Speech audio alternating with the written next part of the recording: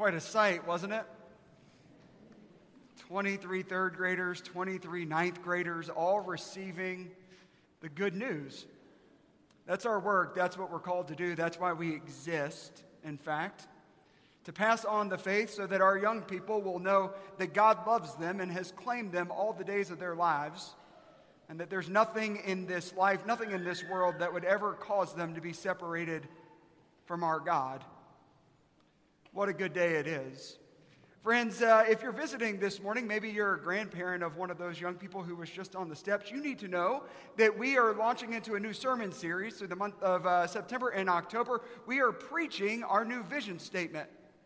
Our new vision statement here at Preston Hollow is trusting that all belong to God, living like we belong to one another. In order to trust that all belong to God, something has to happen first. You have to trust that you belong to God. And so last week, we looked at Genesis 1 and the creation narrative in a new way through a different lens. And if you didn't listen to that sermon, I would encourage you to do that. We're on iTunes. You can check us out on the website. But this week, third graders and ninth graders, you need to know that our story comes from a particular passage in the Bible that not a lot of preachers have dog-eared in their own Bibles. This is a tough text. It will make us feel uncomfortable about Jesus a little bit. It will also make us feel a bit uncomfortable about ourselves, but we got to hang in there because this text is in the Bible. We're going to turn to the 7th chapter of the Gospel of Mark. Sarah Johnson preached on this passage this morning, this summer. But we believe Scripture is sort of like a gem that when you hold it up and rotate it, you can see different layers through the light. And so we're going to explore this text again this day. So listen now for the word of the Lord to all of us this morning. Jesus left that place and went into the region of Tyre. He didn't want anyone to know that he had entered a house, but he couldn't hide. In fact, a woman whose young daughter was possessed by an unclean spirit heard about him right away. And she came and fell at his feet. The woman was Greek, a Syrophoenician by birth. She begged Jesus to throw the demon out of her daughter, and Jesus responded, "The children have to be fed first. It isn't right to take the children's bread and toss it to the dogs." But she answered, Lord, even the dogs under the table, even the dogs eat the children's crumbs. Good answer, he said. Go on home. The demon has already left your daughter. When she returned to her house, she found the child lying on the bed and the demon gone. Friends, this is the word of our Lord. Thanks be to God. Let us pray.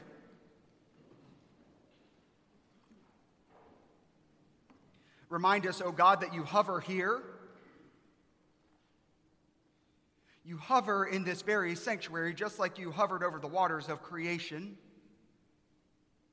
So we ask that you would create afresh and anew this very day, that you would breathe new life into these ancient words.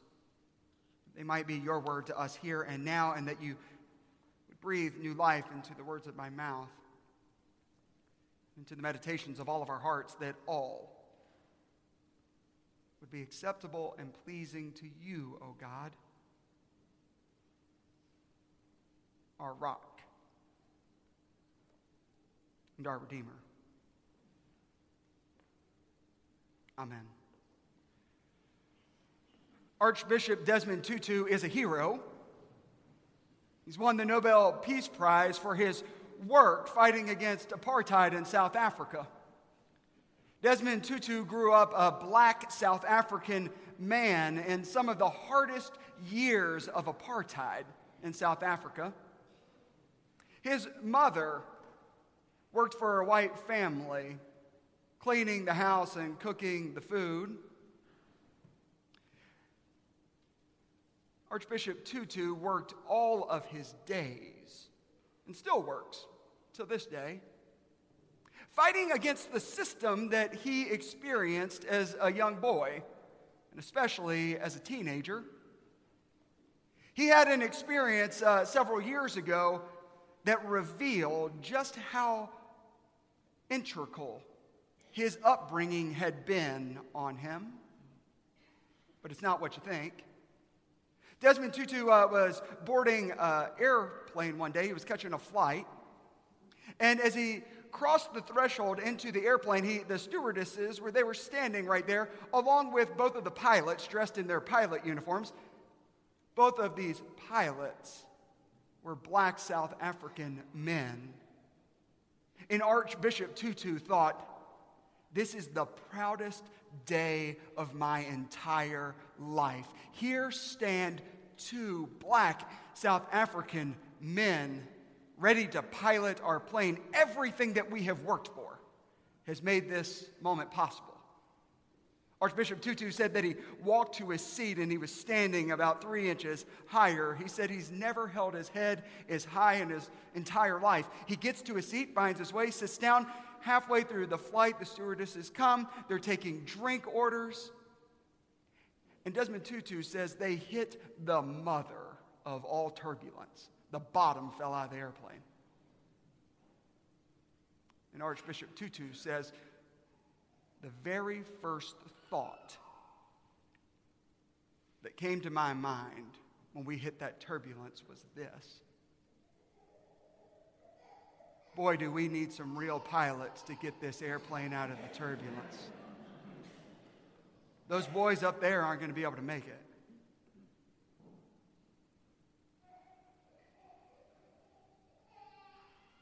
His thought took his breath away. He had been working every single day of his life. He put his family's life on the line. He risked everything so that those two guys could pilot the airplane. And even he couldn't help but think, man, do we need some real pilots? Desmond Tutu is one of the greatest and most faithful crusaders for equality that our world has ever known. And yet even his heart was damaged by the racist and dehumanizing history of his homeland. Even his heart. Friends, where and when you grew up impacts how you see and live in the world. True for Desmond Tutu, true for you and me, but also true for this guy named Jesus of Nazareth. Jesus was fully human, fully God. But I don't think that made Jesus immune from seeing the world through the lens of being Jewish, a male from Nazareth. So when Jesus encounters a Syrophoenician woman who is desperate to save her daughter, literally, she has nowhere else to turn. She carries that particular burden. Jesus sees what his hometown has taught him to see. He sees a Gentile. That's not even a person of a different faith. That's an idol worshiper. He sees a woman. When women are ritually unclean, he sees a person outside the people of Israel. That means that he sees someone who does not belong to God's chosen ones. Jesus at first glance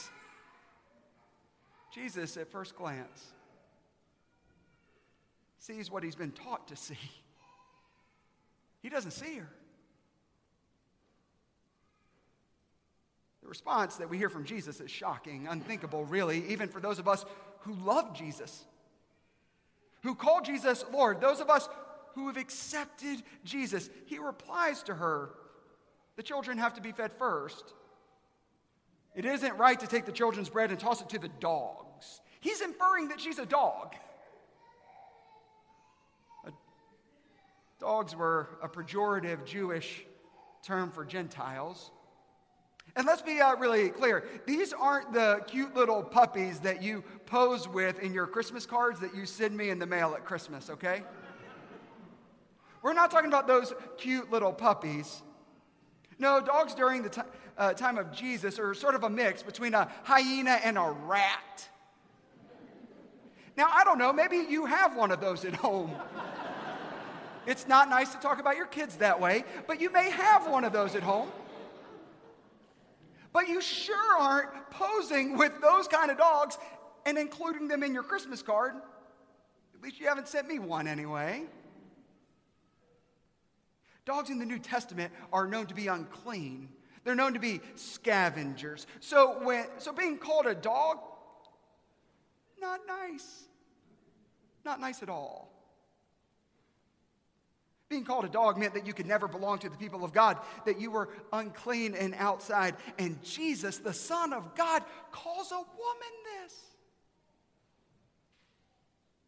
Oh no, I don't think that Jesus was beyond being shaped by his hometown. Jesus was just being a good and faithful Jewish man from Nazareth. He's seeing exactly what his culture taught him to see. Let me say, I've wrestled with this text a lot this week.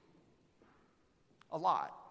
And the more that I've wrestled with this text, the more I have come to believe that this isn't the first time this woman has ever been called a dog. For she responds to him, "Lord, even the dogs under the table eat the children's crumbs." Her reply is too good. This is the kind of reply that you cook up 45 minutes after the argument. You know what I'm talking about? I mean, if I would have just said it that way, that would have totally leveled him. She doesn't even lose a breath, and she fires it off. Her reply is rooted in the truth that is found after you've searched your soul. Her truth is rooted in the truth that is found when you can't bear another insult, another dismissal, another half-hearted welcome. No, her reply is too good. Her reply is confident. The reply of a woman who has had to bear the pain of being shamed for who she is and who carries that extra burden. The extra burden of a child who's sick. A child who's at death's door. Can't get any help. Let me just say, no one should have to carry that kind of burden. Nobody. She replies as a woman who has discovered her own value, her own belonging in the family of God, despite what the world around her might say. She knows that she's going to be dismissed and even insulted by other people, but she also knows that she's been claimed by Almighty God, for she says, even the dogs under the table can feed on the scraps. She's saying, you know that those little flakes of bread, even the little crumbs that fall from the table after the people of Israel have had their feast, even those crumbs that congregate by your feet, the crumbs are enough. For in the crumbs, we can even taste God's love, God's grace, God's mercy. For in the crumbs, we find our identity and our belonging. In other words, Jesus, Son of God, God's love and God's grace, big enough to include me. Did you notice in our passage this morning that her response doesn't change her status? Doesn't change her status. She's still a Gentile, a woman, a Syrophoenician, but something shifts in Jesus' eyes.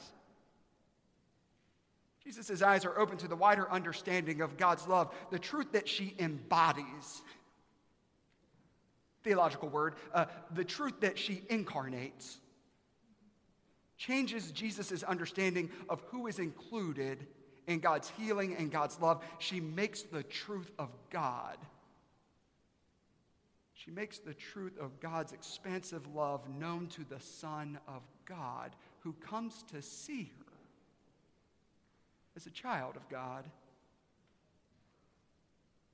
So friends, if this text challenged Jesus, it probably challenges us too. This text can make us feel a little uncomfortable. We can get a little uneasy because it challenges us to consider who we were taught isn't included in God's love. Because where we are from and when we were raised informs our understanding who's included in the beloved community. For example, I'm from Aiken, South Carolina. I love South Carolina. I love a lot about South Carolina. I love South Carolina peaches. You Texans have been trying to convince me that Texas peaches are better. They're not. It's okay, we'll still love each other. I love Hootie and the Blowfish. Truly, I love them. I love springtime in the South. I love horse races. I love fall in the South. I love college football. I love a tailgate. And I love boiled peanuts. I also love bow ties.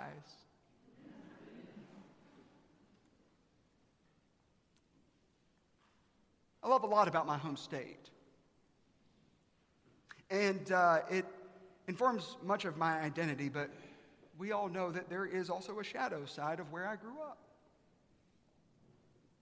Let's just say, and we'll be generous, that South Carolina has never quite been the bastion of inclusion.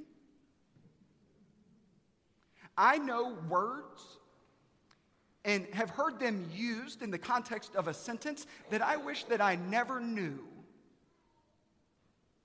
And they're much worse than the word dog. I wish I didn't know them. I grew up in high school in a church where elders would write letters to the state newspaper, letters to the editor, to try to get the Confederate flag down from the State House. I love a lot about where I'm from, but it's got a shadow side.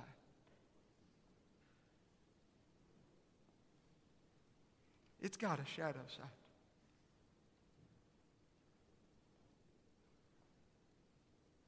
But you know that's changing slowly where I'm from. I was home this summer. And you can feel it shifting just a little. It's really small.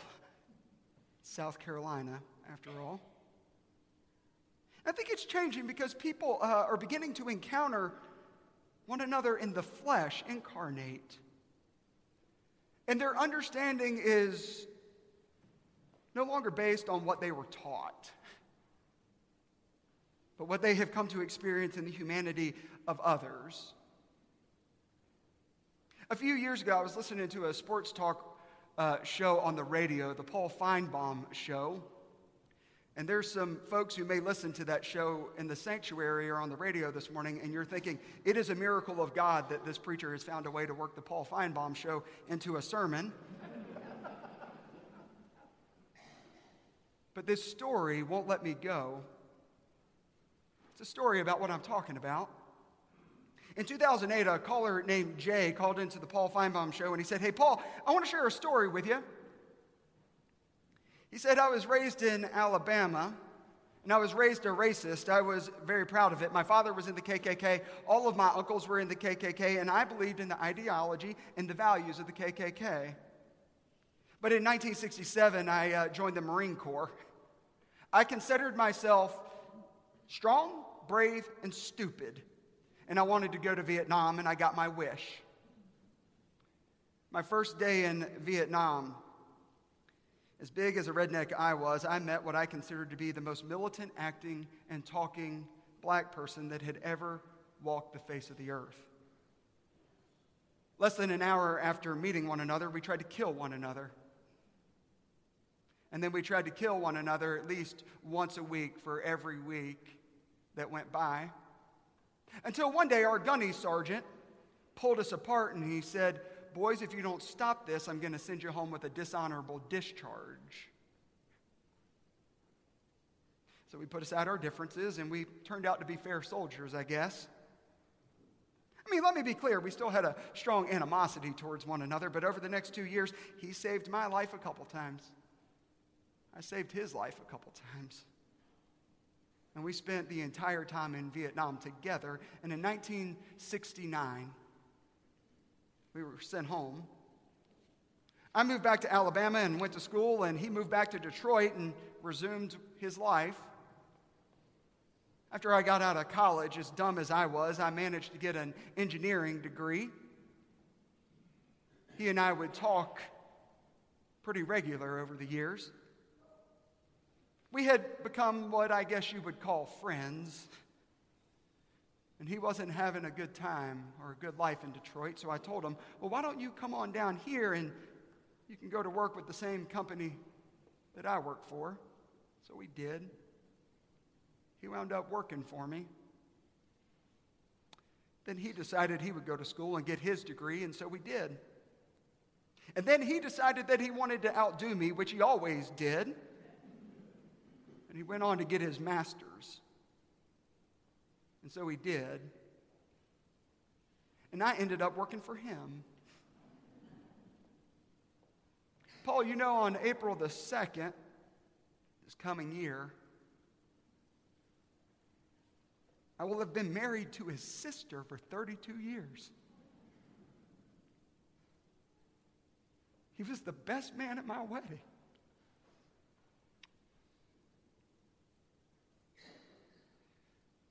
Paul, we have 2 sons apiece, me and him. All 4 of them graduated from the University of Alabama. Roll Tide, he said. He lives 3 houses down from me. We've been neighbors for almost 30 years now, and we love nothing more than to get together in the evenings as often as we can and tell lies about the good old days. I guess it just goes to show you, Paul, anything really can happen. Friends, where and when you were raised, where and when you were born, teaches you how to see the world. But it doesn't mean that when a greater truth arrives at your doorstep, that greater truth doesn't change everything for you. Jesus didn't want to be bothered. And a woman had nowhere else to go. And that holy encounter changed the entire way he saw the world. The circle of compassion grew for him. A guy from Alabama whose family was in the KKK met a guy from Detroit. And they came to embody the family that I think God intends for all of us. Friends, may we trust that all belong to God. And may we seek to live like we belong to one another. We'll never do it perfectly. But by the grace of God, we will come to recognize Jesus disguised as our neighbor, our friend, and our enemy. Thanks be to God. Let us pray.